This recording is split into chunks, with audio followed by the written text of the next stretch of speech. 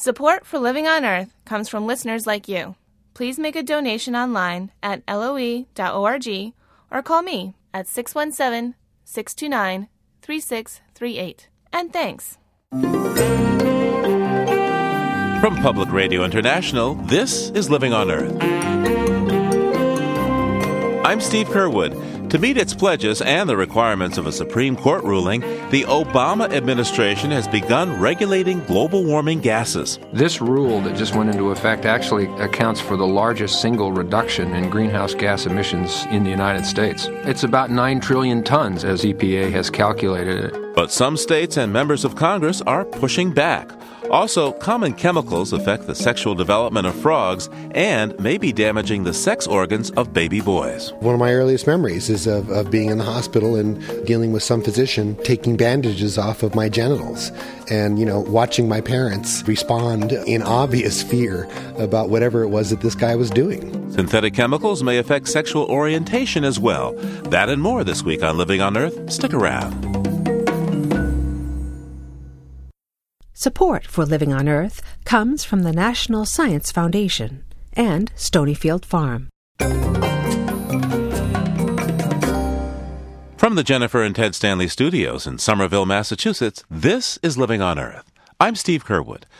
Acting in response to a U.S. Supreme Court ruling, the Obama administration began the new year by regulating global warming gases. The White House had hoped a cap-and-trade bill would make regulatory action moot, but a bill passed by the democratically controlled House couldn't get through the Senate in 2010, and with Republicans now controlling the House, prospects for such legislation are even dimmer.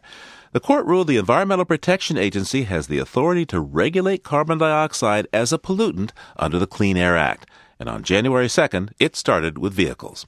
Regulations for power plants and businesses will soon follow. But some states call the rules an infringement of their rights. Pat Parento is a professor at the Vermont Law School. EPA has set a new fuel efficiency standard which will reduce greenhouse gases from light trucks and cars. The standard is 35.5 miles per gallon for the 2016 timeframe. So this rule that just went into effect actually accounts for the largest single reduction in greenhouse gas emissions in the United States. How much? Well, it's about 9 trillion tons, actually, of CO2, as EPA has calculated it. Now, the EPA is set to launch into action regulations that would limit CO2 emissions from coal plants, electric companies, industrial emissions. How exactly would that work? Yeah, that's much more complicated and obviously more controversial. And what EPA has done is developed what it's called the tailoring rule, which is designed to apply their permit programs to the largest sources, those that would be in the 75,000 tons per year of CO2 emissions category. So that would be large coal-fired power plants and oil refineries and perhaps cement plants and in industries like that. And the way that rule would work is if you are proposing to build a new source of that dimension, you have to get what's called a pre-construction permit. So you can't even break ground until you've acquired a Clean Air Act permit. States will have to develop a program to implement these permits, and all of the states so far, except for Texas, have agreed to implement this new permit program for major new sources of CO2. What's the beef with Texas? Texas historically has resisted, EPA running any of their air pollution or water pollution programs. And, of course, Texas is very heavily dependent on fossil fuels. They have major oil refineries. They derive a great amount of their electricity from coal-fired power plants. So rules that are restricting emissions from those sources are going to impact Texas industries probably disproportionately from many other states. Now, I understand that Texas just recently took the EPA to court. What's going on with that? Yeah, this is very unusual because Texas has said we will not administer this new permit program, and we don't want EPA administering it. EPA adopted a rule right at the end of the year on December 30th, literally, 2010, to allow EPA to issue these permits for industries in Texas that would be covered by this new tailoring rule. And Texas is objecting to that. They don't want these new rules to apply to Texas industries at all. And I think it's more about just creating controversy than it is about really expecting to win these lawsuits. If Texas prevails in this case, challenging EPA's authority to actually issue these permits, the only thing they will have accomplished is that the sources in Texas that may need these permits won't be able to get them. It's hard to see how that's a good outcome for anybody. Now, the original Supreme Court ruling, Massachusetts versus the EPA, mandates that EPA regulate carbon dioxide if it is a threat to public health. It would seem to me that the agency is then legally obligated to make these regulations. That's exactly right. That's EPA's argument here is we have a legal mandate under the Clean Air Act to establish these rules. Now, we've tried to make them as flexible as possible, but we don't have the option of not regulating them. So that's where the EPA is at this point. Now, some might say that, wait a second, maybe the science doesn't justify EPA's endangerment finding. That's certainly what Texas and others are arguing. They have a very tough row to hoe there because the courts defer to agency expertise on these scientific questions. The courts are not going to second-guess the agency on a matter like that. What would be needed to overturn EPA's mandate to regulate greenhouse gases? Well, that's when we get to Congress. And certainly the House of Representatives under new leadership has vowed to block EPA's attempts to enforce these new rules. In the Senate, it's less clear what's going to happen. President Obama has vowed to veto any attempt to repeal EPA's authority, and so we're all just going to have to wait and see how this plays out politically. So if you were running the EPA, Professor Parento, how difficult a scenario do you think you would be facing? I mean, how much would you be looking at in terms of budgetary cutbacks and a lot of legal red tape as opponents to this regulation fight it? Well, Chairman Upton, the new chair of the House Commerce and Energy Committee, has told Lisa Jackson, who is the EPA administrator, that he's reserving a parking space for her in front of the House of Representatives because he plans on having her up there, virtually all the time in front of oversight hearings. So the EPA administrator is facing a really, really difficult political landscape. But I have to say, watching Lisa Jackson in action the last 2 years, I've been incredibly impressed with both how knowledgeable she is and how tough she can be in the face of pretty, rigorous questioning from opponents of what she's doing. She doesn't lose her cool, but she's not easily intimidated by that process. Pat Parento is an environmental law professor at the Vermont Law School. Thank you so much, sir. You're very welcome, Steve. When the Deepwater Horizon blowout spewed nearly 5 million barrels of oil into the Gulf of Mexico, President Obama put together a commission to investigate.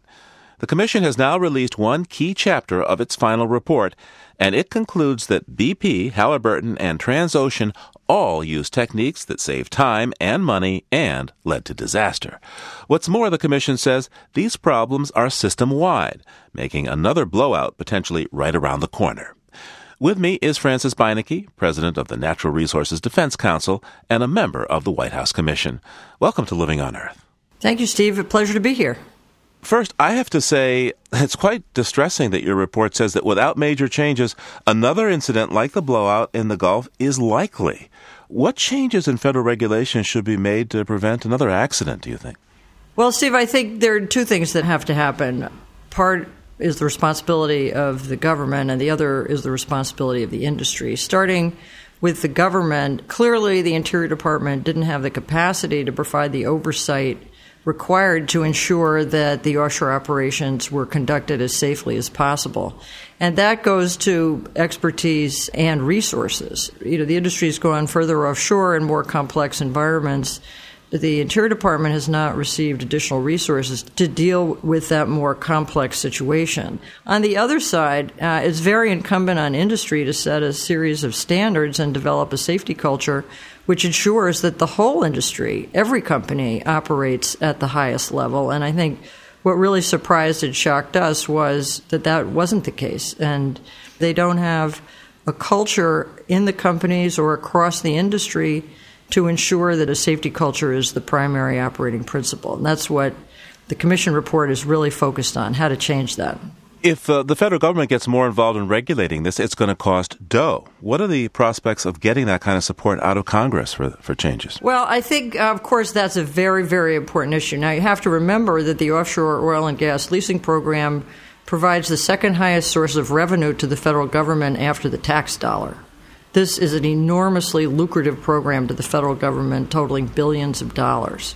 So it's imperative, really, that the Interior Department have a few $100 million, literally, to deal and provide the oversight for a multi-billion-dollar industry. In this instance, the federal government has to make the investment to make sure that it's done safely. And what about the argument that tighter regulations are going to lead to higher costs at the pump? We see gas prices going up, and up as we're speaking.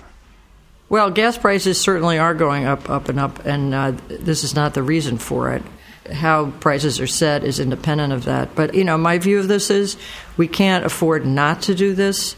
I think that, the American public expects that if we're going to drill in the offshore environment after what we all witnessed this past summer, that we should be operating at the highest international standards. In fact, we should be creating them. Francis Beinecke, what exactly went wrong in the Macondo well case? What happened? There was no single mistake. There was a whole series of judgments as that well was being drilled, and particularly as they were trying to seal off the well after the exploratory drilling had occurred.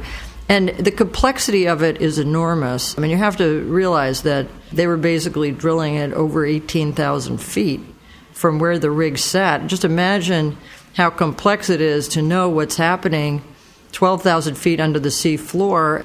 And in many different instances with cementing and negative pressure tests and closing down the well, there were judgments made that were sort of maybe the quicker, faster way to resolve the issue, but they didn't do a full risk analysis of what each of those decisions resulted in. So when the well started to kick, a lot of things went wrong. And, the safety procedures that one would think would be in place really weren't.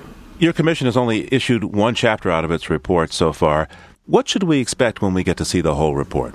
When you get the report as a whole, it will paint a broader picture, not only of what happened that day, but what the response was, how long it took to contain it, what it took on the ground to control the oil that was coming ashore, and, how devastating the economic and social implications were all across the Gulf Coast, what happened to the Gulf fisheries. So when you get the whole report, it's going to paint a much broader picture of what the experience was as a result of the Deepwater Horizon blowout and what needs to happen not only from industry developing a much stronger safety culture to what the Interior Department responsibility to what kind of scientific research is necessary, both in the Gulf and in new areas in which they want to explore, and how to improve the response should a spill like this ever happen again.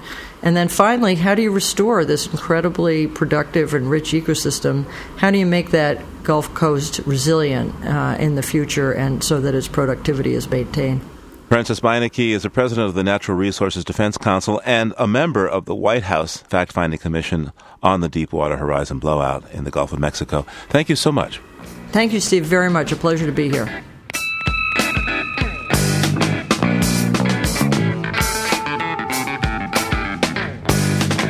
Just ahead, harmonious thoughts from a king in waiting. Keep listening for Prince Charles on Living on Earth. It's Living on Earth. I'm Steve Curwood. The mass disclosure of U.S. diplomatic communications by WikiLeaks is making waves in defense, diplomacy, business, and now environmental circles as well. As more of the 250,000 confidential memos called cables come to light, we see many of them focus on hot-button environmental issues. Living on Earth's Jeff Young has been following the drip-drip of WikiLeaks and joins us now. Hi there, Jeff. Hi. So what are we learning so far? Reading these documents, it's like you're a fly on the wall in some very frank conversations on things like climate change and energy, agriculture and genetically modified crops, and some leaked cables recently made public from the U.S. Embassy in Japan had to do with whaling. Now, Japan, of course, defends its practice of killing whales by saying it's, quote, scientific research. What do they have to say in these cables about that? Well, these talks in the cables here happened last year as a meeting of the International Whaling Commission was coming up. What you see is the U.S. Whaling Commissioner, Monica Medina, kind of nudging her Japanese counterparts towards some sort of compromise that would lead them to cut the number of whales that they kill. Now, here's where it gets interesting. The Japanese Fisheries Agency official complained that action by the Sea Shepherd Conservation Society was preventing them from meeting their quota, from killing as many whales as they wanted to. Now, Sea Shepherd has been very aggressive and, in fact, controversial on this issue. I mean, they put their boats in the way of whaling ships, and even one of their boats was rammed and sent to the bottom. That's true. And the Japanese say this is an embarrassment back home and is making it harder for them to negotiate in an international setting. Okay, so what was the U.S. supposed to do about this? The Japanese asked the U.S. to revoke the Sea Shepherd Society's tax-exempt status as a charitable group. And the U.S. official, Ms. Medina, responded, and this is a quote from the cable, "The U.S. government can demonstrate the group does not deserve tax-exempt status based on their aggressive and harmful actions." And what does the Sea Shepherd Society have to say about all of this? Paul Watson is Sea Shepherd's founder. I reached him on board one of the group's vessels via satellite phone. It was certainly very nice to find out that we are indeed having an impact on Japanese whaling quotas. But I thought that Monica Medina was completely out of order by saying that she could remove Sea Shepherd's tax status. We haven't broken any rules or laws or regulations, so she was completely out of order to say that. And Watson says he's seen no evidence that the U.S. has acted on that.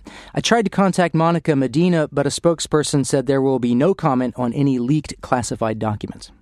Now, Jeff, when we began, you mentioned genetically modified organisms, or GMOs, had come up. So what do we learn there? Well, of course, many European Union countries resist genetically modified foods, and that's become a big trade disagreement because those kind of exports are so important for the U.S. So this comes up in a number of communications over past years from U.S. embassies in Europe, chiefly France, Spain, and the Vatican. The Vatican? What kind of farming goes on at the Vatican? Well, it's the Church's opposition to genetic engineering that is very influential throughout Europe. And in these conversations, what we see is U.S. officials pushing bishops to reconsider their position, to think about the potential that they might be able to feed more hungry people if GMO crops were to boost harvests. And it's pretty much a full-court press that you see all across the EU.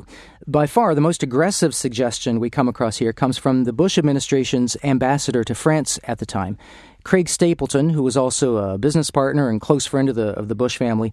He's cited in a cable from 2007 advising the U.S. to prepare for trade war over GMO crops. He recommends, quote, "We calibrate a target retaliation list that causes some pain across the EU." And do we know if anyone followed the ambassador's advice? No, I called the former ambassador, but he did not want to comment. Another striking thing about these communications around agriculture is the degree to which the U.S. was advised by and acting on behalf of just one company, and that company is Monsanto. Monsanto is the biggest distributor of genetically modified seeds.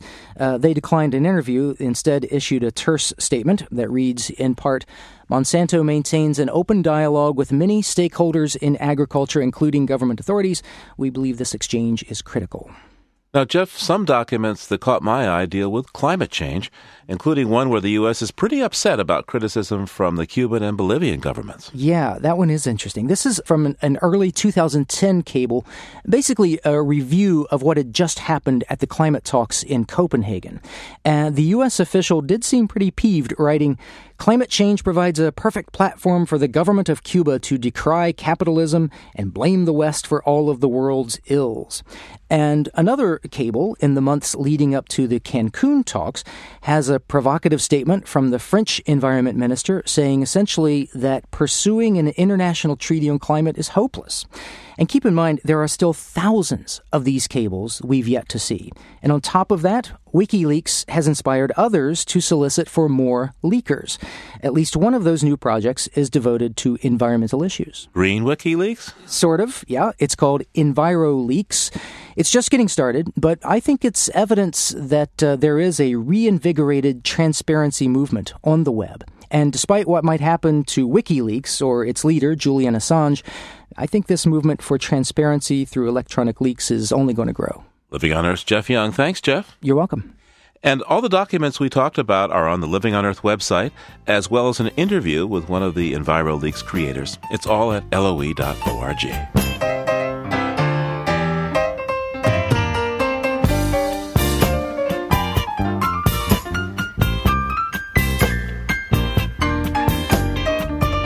Now, high-speed rail seems like a no-brainer. Faster travel, less pollution, job creation.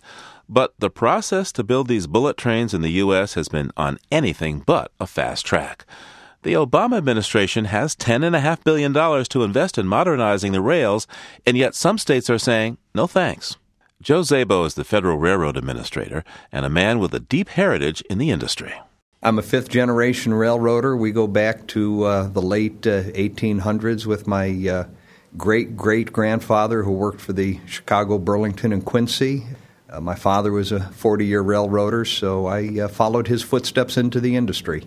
Now, along with the UK, I think the United States is the oldest train country in the world, but we are certainly far from the most advanced. What's the outlook now for high-speed rail in the U.S.? This is the first president in the United States to really have a vision for rail since Abraham Lincoln and his vision to construct the Transcontinental Railroad 150 years ago. And so since President Obama has made this a priority, we've been able to, from scratch, put a program together. Less than a year ago, we made the first announcements on the first selections for awards. And 2 years later, we're actually seeing construction start. After President Obama announced his rail plan, a number of states really said, we're not terribly interested. I think Ohio, Wisconsin have really dropped out of this process. And your administration now has shifted this money to California and Florida, which are more shovel-ready. Why are these states opting out of federal largesse for rail? If a state chooses not to move forward with passenger rail at this time, certainly that's their right. The competition for the dollars is very, very immense. And so it's very easy for us to shift those resources to those states that are serious about moving forward, that understand the importance of providing options. We believe that this program is not only an important part of improving mobility, but has great potential to be a job developer. Studies indicate that 20,000 manufacturing and construction jobs are created for each $1 billion of rail investment. Now, in California, the notion of a high-speed rail between Los Angeles and San Francisco has, perhaps it's the most anticipated of high-speed rails here in this country. But in California, there's a budget problem for the state.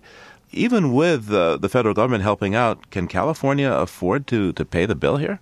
Yeah, there's no question that California, probably even more than any other state, is well positioned to achieve their vision. You know, the voters there have passed a bond issue that has set aside matching funds for the federal dollars, and so their markets, their population density, the distances between San Francisco and L.A. just have tremendous potential. Now, the big vision for these lines is to hook up and have a national high-speed rail system. And I guess that would be pretty big government and a pretty big tab. $1 trillion, I think, to do something like that. How justifiable would it be to have a national high-speed rail system? Well, actually, I need to debunk that myth. The vision is not to, have high-speed rail lines that run from New York to Los Angeles. In those cases, air is clearly a more efficient mode. And so this is more a matter of understanding those regions where intercity passenger rail actually ends up being a more efficient mode than short-haul regional flights or trying to drive your automobile. So it's a matter of allowing each mode to do what it's most efficient at doing. And in many markets, rail is, in fact, the most efficient mode. Your dream for the next golden spike to be driven? Well, I don't know that there's a single golden spike. I'd like to see a series of golden spikes as these projects come to fruition in California and Florida, in the Midwest and the state of Illinois. The improvements that are being made to the Downeaster up in Maine, that's a great little project up there. The service in Vermont. and seeing the next generation of upgrades to the Northeast Corridor. So I'm looking forward to seeing progress made in several different regions across the country. Joe Sabo is the Federal Railroad Administrator. Thank you so much, sir. Thank you. Pleasure talking with you.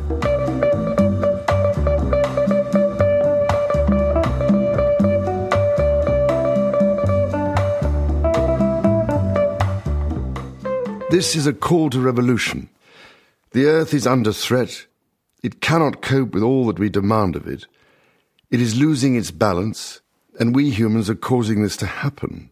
That's His Royal Highness Charles, the Prince of Wales, reading the opening words of his new book, Harmony, A New Way of Looking at the World. Revolution is a strong word, and I use it deliberately. The many environmental and social problems that now loom large on our horizon cannot be solved by carrying on with the very approach that has caused them. If we want to hand on to our children and grandchildren a much more durable way of operating in the world, then we have to embark on what I can only describe as a sustainability revolution, and with some urgency. This will involve our taking all sorts of dramatic steps to change the way we consider the world and act in it. But I believe we have the capacity to take these steps. All we have to see is that the solutions are close at hand. Prince Charles is no newcomer on the environmental scene. In a keynote address at the 2009 climate talks in Copenhagen, he urged the world's leaders to act quickly. For more than 3 decades, he's been traveling the world and meeting with experts on everything from deforestation, climate change, to organic farming. And that whole time, he's been formulating his diagnosis of the problem and what to do about it. He believes we have lost touch with the basic principles of nature and prescribes a return to the active but balanced state of harmony, the title of his book. At the cornerstone of the prince's philosophy is what he calls a crisis of perception. He believes we are trying to fix the symptoms instead of addressing the true problem, that we have abandoned spirituality and other ways to harmonize with the natural world in favor of a mechanistic approach. We have come to function with a one-sided, materialistic approach that is defined not by its inclusiveness, but by its dismissal of those things that cannot be measured in material terms. Tony Juniper is His Royal Highness's co-author and former head of Friends of the Earth in the UK. We began writing Harmony a little over 2 years ago with a third co-author called Ian Skelly, and the three of us have been working to really encapsulate and to project the underlying philosophy that has been Prince Charles's driving mission. Isn't Prince Charles's view quite radical here in calling for revolution? Part of the thesis here, some might see as a call really to the end of capitalism. I mean, in the book, one finds the thesis that economic growth is not a good thing. We don't call for the end of capitalism, but what we do say is that the existing capitalist system is in grave danger of self-destruction if it leads to the removal of the fundamental services which underpin it. All of that economic development, which we measure in terms of growth in GDP, ultimately is dependent on nature. And the argument we make is to say, without the natural capital, all of those different ecosystem services, capitalism, in terms of the economic phenomenon which we measure and grow and which many of us derive our wealth from, it cannot continue. What does it mean to be the Prince of Wales, to be in this position? And how does he see himself and deal with what others think of him as he presents these ideas? I think the heir to the British throne, to be the Prince of Wales, is, for him, the opportunity to take a long-term view on behalf of the whole of society. But he doesn't need to be re-elected every 5 years. He doesn't need to improve the quarterly results of a corporation.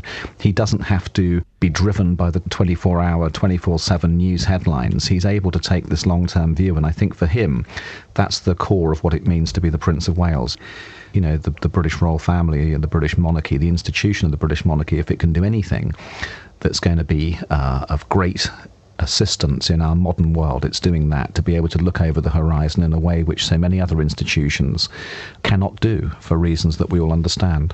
Tony Juniper is co-author with Ian Skelly and Charles, the Prince of Wales, of the book Harmony, A New Way of Looking at Our World. Thank you so much, Tony. Thank you so much, Steve. It's a great pleasure to be able to contribute.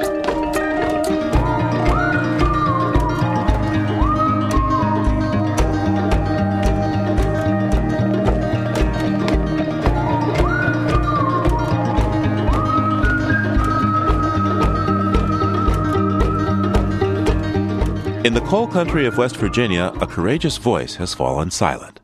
Coal miner's daughter turned activist Judy Bonds died January 3rd after a battle with cancer. She was 58 years old. Ms. Bonds won the Goldman Environmental Prize in 2003 for her fierce and uncompromising opposition to coal industry abuses. Over 100 years ago, the greed and corruption of the coal industry stole our great state. We're here to take it back today, starting with Coal River Mountain. The Coal River Valley in West Virginia is ground zero in the fight between environmental activists and coal companies that blast the tops from mountains to expose coal seams. The waste rock and dirt are dumped into streams and valleys, including Mar Fork Hollow, where Ms. Bonds and 6 generations of her family had lived. Mountaintop removal forced her to leave her home. Every time I pass by this hollow, I look, and it hurts. It breaks my heart, because this is where I was born and raised. It hurts. When Living on Earth's Jeff Young profiled Judy Bonds in 2003, she said the memory of the land that had sustained generations of her family motivated her to act. The celebration of life was every day, the connection every day to the community and to the land, and to the rivers and the streams. And that's basically what we're trying to preserve. Ms. Bonds and her grassroots group, Coal River Mountain Watch, waged a campaign against Massey Energy, operator of many mountaintop removal mines. Massey Energy has a poor safety record, including an April 2010 explosion that killed 29 men.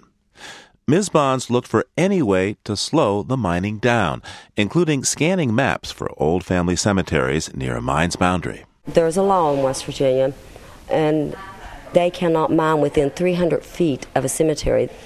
Basically, I would say our dead ancestors are helping us to fight these coal companies. Judy Bonds herself will be buried in a family cemetery along the Coal River, at rest among the mountains and streams she cherished.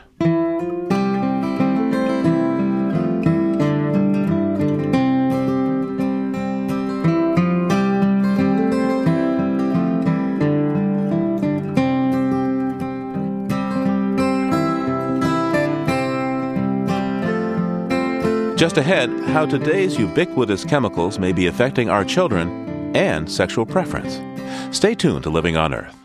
Support for the Environmental Health Desk at Living on Earth comes from the Cedar Tree Foundation.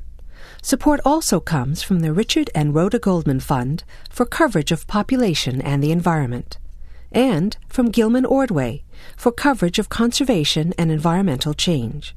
This is Living on Earth on PRI, Public Radio International. It's Living on Earth. I'm Steve Curwood. From the carpets in our living rooms to the liners of our canned goods, we're exposed to man-made chemicals every day. We use synthetic chemicals for everything from plastics to pesticides. They eventually make their way from our farms, households, or industry into the environment and into our bodies. And they may be affecting our reproductive health, indeed even our sexual preferences. Producer Ashley Ahern reports. So these are South African clawed frog, yep. Xenopus levis. Tyrone Hayes peers into a large gray fiberglass tank, like a little boy looking for critters in a tide pool. Below the surface, fat greenish-yellow frogs swim around, their bulging eyes looking up at us through the water. So in this tank, there are 40 brothers that are not exposed to atrazine. In this tank, there's 40 brothers that are exposed to atrazine. And so we can compare these two tubs and look at the number of homosexual pairs. So this for example, is one that has lots of gay males and homosexual pairs in it because it's a treated tank. One morning, when one of Hayes' PhD students came in to feed the specimens at 7 a.m., she noticed some male-on-male copulation going on in a tank that had been treated with atrazine, the second most commonly used herbicide in the U.S. Once Hayes heard about this, he started collecting data. He exposed some of his frogs to the same level of atrazine that the Environmental Protection Agency says is safe for drinking water, and he kept the rest of the frogs atrazine-free. So what you can see is that there's a 7-fold difference in the atrazine-treated animals. Homosexual behavior has been recorded in over 450 different species of animals, from bison to beetles. But Hayes' research showed that atrazine exposure made these frogs 7 times more prone to homosexual behavior, and 10% of the exposed frogs actually became feminized. To explain what he meant by feminized, Hayes brought me back to his office and pulled up a picture on his laptop of a frog that had been exposed to the herbicide. So this is an animal that looked like a female on the outside, but on the inside it had large testes. So these are testes, and this is an oviduct. So this is the equivalent of a man with a uterus. These frogs aren't just behaving like females, they're actually producing eggs. And when those eggs are fertilized by normal male frogs, the babies grow up to be seemingly normal frogs. Let me say that again. The male frogs are having babies, and there are consequences. Because they don't have a female chromosome, the females that are genetically male can only produce other males. And so 100% of their offspring would be males. And more male frogs means fewer babies down the road. Hayes says this might be one reason that populations of frogs and other amphibians all over the world are going down. In our work with frogs, for example, we can go into the field. We've done this. Others have done this. There's another study that just came out in Canada showing that if you go to an environment that's contaminated with atrazine, you find more hermaphroditic or abnormally developed males. The reproductive problems Hayes is seeing in his specimens aren't limited to frogs. Studies on rats, reptiles, and even human cells exposed to atrazine showed similar results. Recently, scientists with the U.S. Geological Survey found intersex fish in 1/3 of the waterways they tested across the United States. And atrazine is not the only chemical to blame for causing widespread reproductive health problems. It's a member of a family of chemicals known as endocrine disruptors. Well, basically, they are chemicals that have been around for quite a while. We just didn't know what they were doing. Dr. Theo Colborn was one of the first to sound the alarm on endocrine disruptors and how they affect reproductive health and development, when she co-authored the book Our Stolen Future in the late 90s. At first, people saw her as a bit of a radical, but over a decade later, the government is channeling more and more funding towards researching these chemicals. And there's a new act in Congress that will require better testing of suspected endocrine disruptors. Colborn says it's about time. We're constantly exposed to them. They're in plastics. They're in our toys, the children's toys. If you go to your kitchen sink and under your bathroom sink and look at the cleaning compounds that are there, the cosmetics, the toiletries, they're just about in everything because they've made every one of these products much nicer. They last longer. They're preservatives. They're fire retardants. The endocrine system is made up of a series of glands throughout the body that control the hormonal messages that direct development. By imitating natural hormones, such as estrogen and androgen, endocrine-disrupting chemicals prevent the body from sending and receiving those messages. Dr. Stephen Rosenthal, a pediatric endocrinologist at the University of California, San Francisco, broke down some basic human developmental biology for me. He says in the womb, we all start out developing as girls. If you consider the gonads, which basically is the other name for either the testes or the ovaries, in any baby, either a boy or girl, that basically these gonads are pre-programmed to become ovaries unless there's an overriding signal that tells them to become testes. If you're a boy, that overriding signal comes from a gene on your Y chromosome. It tells your gonads to become testes instead of ovaries and to start producing testosterone and androgen.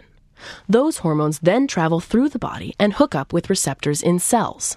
That sets off a chain of events inside the cell. It's like if you need a key and an ignition to start a car, right? So the key goes into the ignition and then the whole thing can turn and the car goes on. The car going on would equate to normal development of a fetus. Now picture some chewing gum in the ignition. The key won't fit, the car won't start, or as Rosenthal explains, normal masculine development won't proceed. If there is some agent, some environmental disruptor that interferes with the normal functioning of the androgen receptor, then it's very likely that in a male there will be incomplete masculinization of the external genitalia. The atrazine-exposed male frogs in Tyrone Hayes' lab look just like females, which are much larger than the typical male African claw frog and have smaller breeding glands and differently formed feet and gonads. Tyrone Hayes says just because frogs aren't people, that doesn't mean we should ignore the warnings. Because people always go, well, it's frogs. And I go, but look, the estrogen that works in this frog is chemically exactly the same as the estrogen that regulates female reproduction.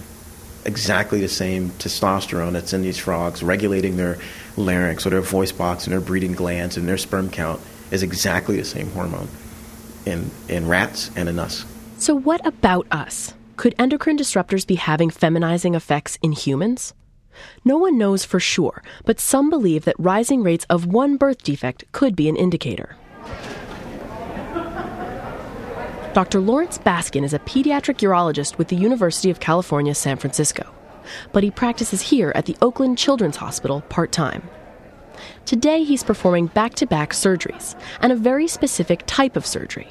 Baskin specializes in correcting hypospadias, the second most common birth defect in the country behind heart disease. 1 in 125 to 1 in 250 newborn males has an abnormality in their genitalia that can be described as hypospadias. And what I mean by that is penile curvature, abnormal urethra, and an abnormal foreskin. And putting that together, that's what hypospadias is defined at.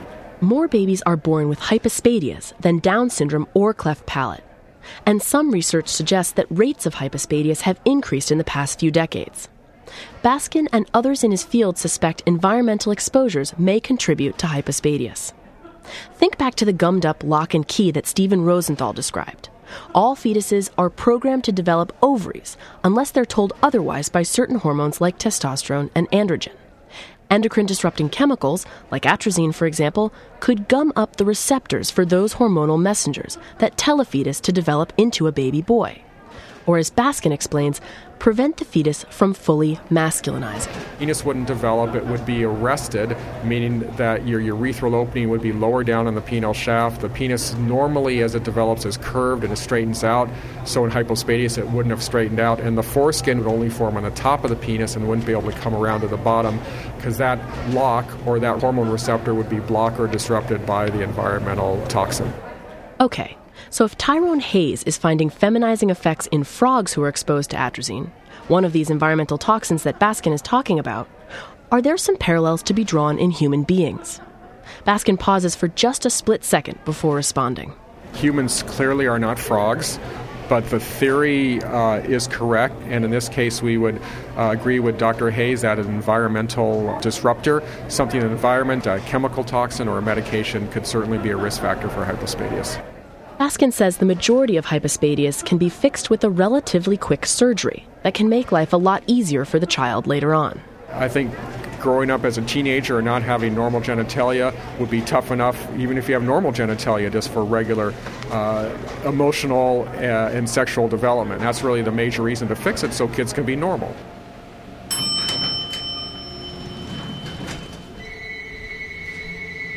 But normal is a loaded term for some. Dr. Tiger Howard DeVore is a sex therapist and clinical psychologist in New York City. Isn't it great that some doctor can tell you what's normal? I love that. For DeVore, this is a personal story. One of my earliest memories is of being in the hospital and dealing with some physician taking bandages off of my genitals and, watching my parents respond in obvious fear about whatever it was that this guy was doing. I was probably maybe 3, but I had my first surgery when I was 3 months old. And I had at least one surgery every year after that until I was at least 12. DeVore was born with severe hypospadias. All told, he's had 20 operations on his penis. It wasn't until college that DeVore came to terms with his condition and decided to devote himself to helping others born with hypospadias. As a psychologist, he says that if you follow Rosenthal and Baskin's logic and look at hypospadias as incomplete masculinization of the genitals, the same thing probably happened in the brain in the areas where there's a sexual differentiation of the brain. Now, it doesn't make a person gay, lesbian, bisexual, or transsexual, but it certainly makes it easier for that person to be any of those things. There is no peer-reviewed scientific research to back up DeVore's claim about sexual orientation and hypospadias. However, the Hypospadias and Epispadias Association, a group which works to raise awareness about these two similar genital conditions, conducted an online survey of roughly 700 men, both with hypospadias and without. The survey found that men with hypospadias were 15% more likely to describe themselves as gay. I told DeVore about Tyrone Hayes, the biologist at Berkeley with the homosexual and feminized frogs, and I asked him what he thought about those findings in relation to people. He said the connection makes sense. But we can't prove it because we can't experiment on human beings. We can certainly look at the populational models and say, this looks like it's pretty closely related. We probably should take some actions here to see if it is, but we can't say that we know the whole story yet. DeVore says there's a whole lot more to someone's sexual orientation than the chemicals they may have been exposed to during development. This isn't just about where you stick your things, and this isn't just about how you get good sensation in your body. This is about who you fall in love with. This is about a whole complex set of social factors. It's a cool, rainy day in Massachusetts when I pull into Alice's dirt driveway and walk up the steps to her log cabin-style home. Hi. Hello. How are you? You found us out here in the woods. When you come here, where are the chocolate chips? You gonna melt them? At 7 years old, Alice's son's red head is just above counter level. Done. He gets a spoon to mush the melted chocolate chips around and comes back out to sit with his mom and me at the kitchen table. I mean, I talked to him about it personally. You know, he knows he has hypospadias, and he knows that he's met other people that have it. Since her son was born, Alice has worked to raise awareness about hypospadias. She also counsels mothers of kids with hypospadias. But she says more attention needs to be paid to figuring out what causes this condition and communicating that information with the public. What concerns me the most is that the information is there, that these environmental estrogens are having effects. It's common sense. I mean, if this is what's happening, why isn't the information getting out there? I guess my big question that I have is, why can't people talk about it? Why can't we talk about it as a society? Talking about problems with reproductive health is something society has never handled well. And perhaps because most hypospadias can be corrected with surgery, very few doctors have raised questions about the underlying causes of this birth defect. But endocrine-disrupting chemicals show up in almost 100% of the population, according to the Centers for Disease Control. And many of these chemicals are known to disrupt normal reproductive system development in animals. Think back to Tyrone Hayes' frogs here. So I asked Dr. Theo Colborn, who's been studying endocrine disruptors for over 30 years, if she thought our environmental exposures could be affecting our reproductive health. Or more specifically, given what we're seeing with hypospadias, I asked her, do you think we're feminizing our baby boys? I definitely do. I think there's a certain percentage that are definitely being affected, and there's no denying it. It's one thing to say that exposure to endocrine-disrupting chemicals may contribute to hypospadias. It's quite another to say that a person's sexual orientation could be shaped in part by their environmental exposures. That, Colborn says, is an explosive issue. No one wants to touch that research. If you were to ask for dollars for that, you wouldn't get the money. I mean, you would be laughed out of your chair, believe me. It's that sensitive. Sensitive, and therefore still very early in terms of scientific findings and evidence. But important questions are now being raised. What effects might chemicals in our environment, particularly those to which we are exposed before birth, have on our reproductive health and on the expression of sexual identity? For Living on Earth, I'm Ashley Ahern. Thanks for support from the Annenberg School for Communication and Journalism at the University of Southern California. If you have thoughts, we'd love to hear them at comments@LOE.org. That's comments@LOE.org. Or on our listener line, 1-800-218-9988, or via our Facebook page. It's PRI's Living on Earth.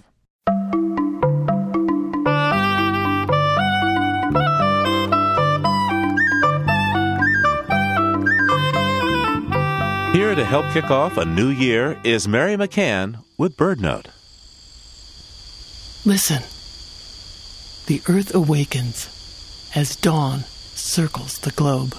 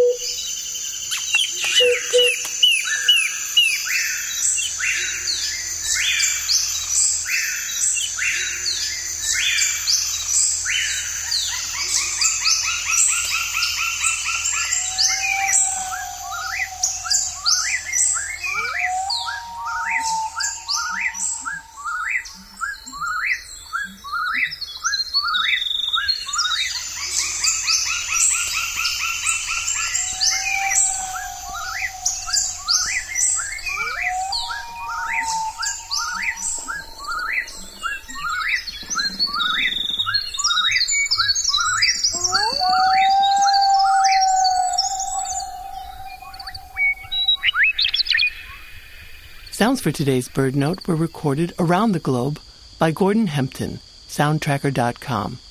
I'm Mary McCann.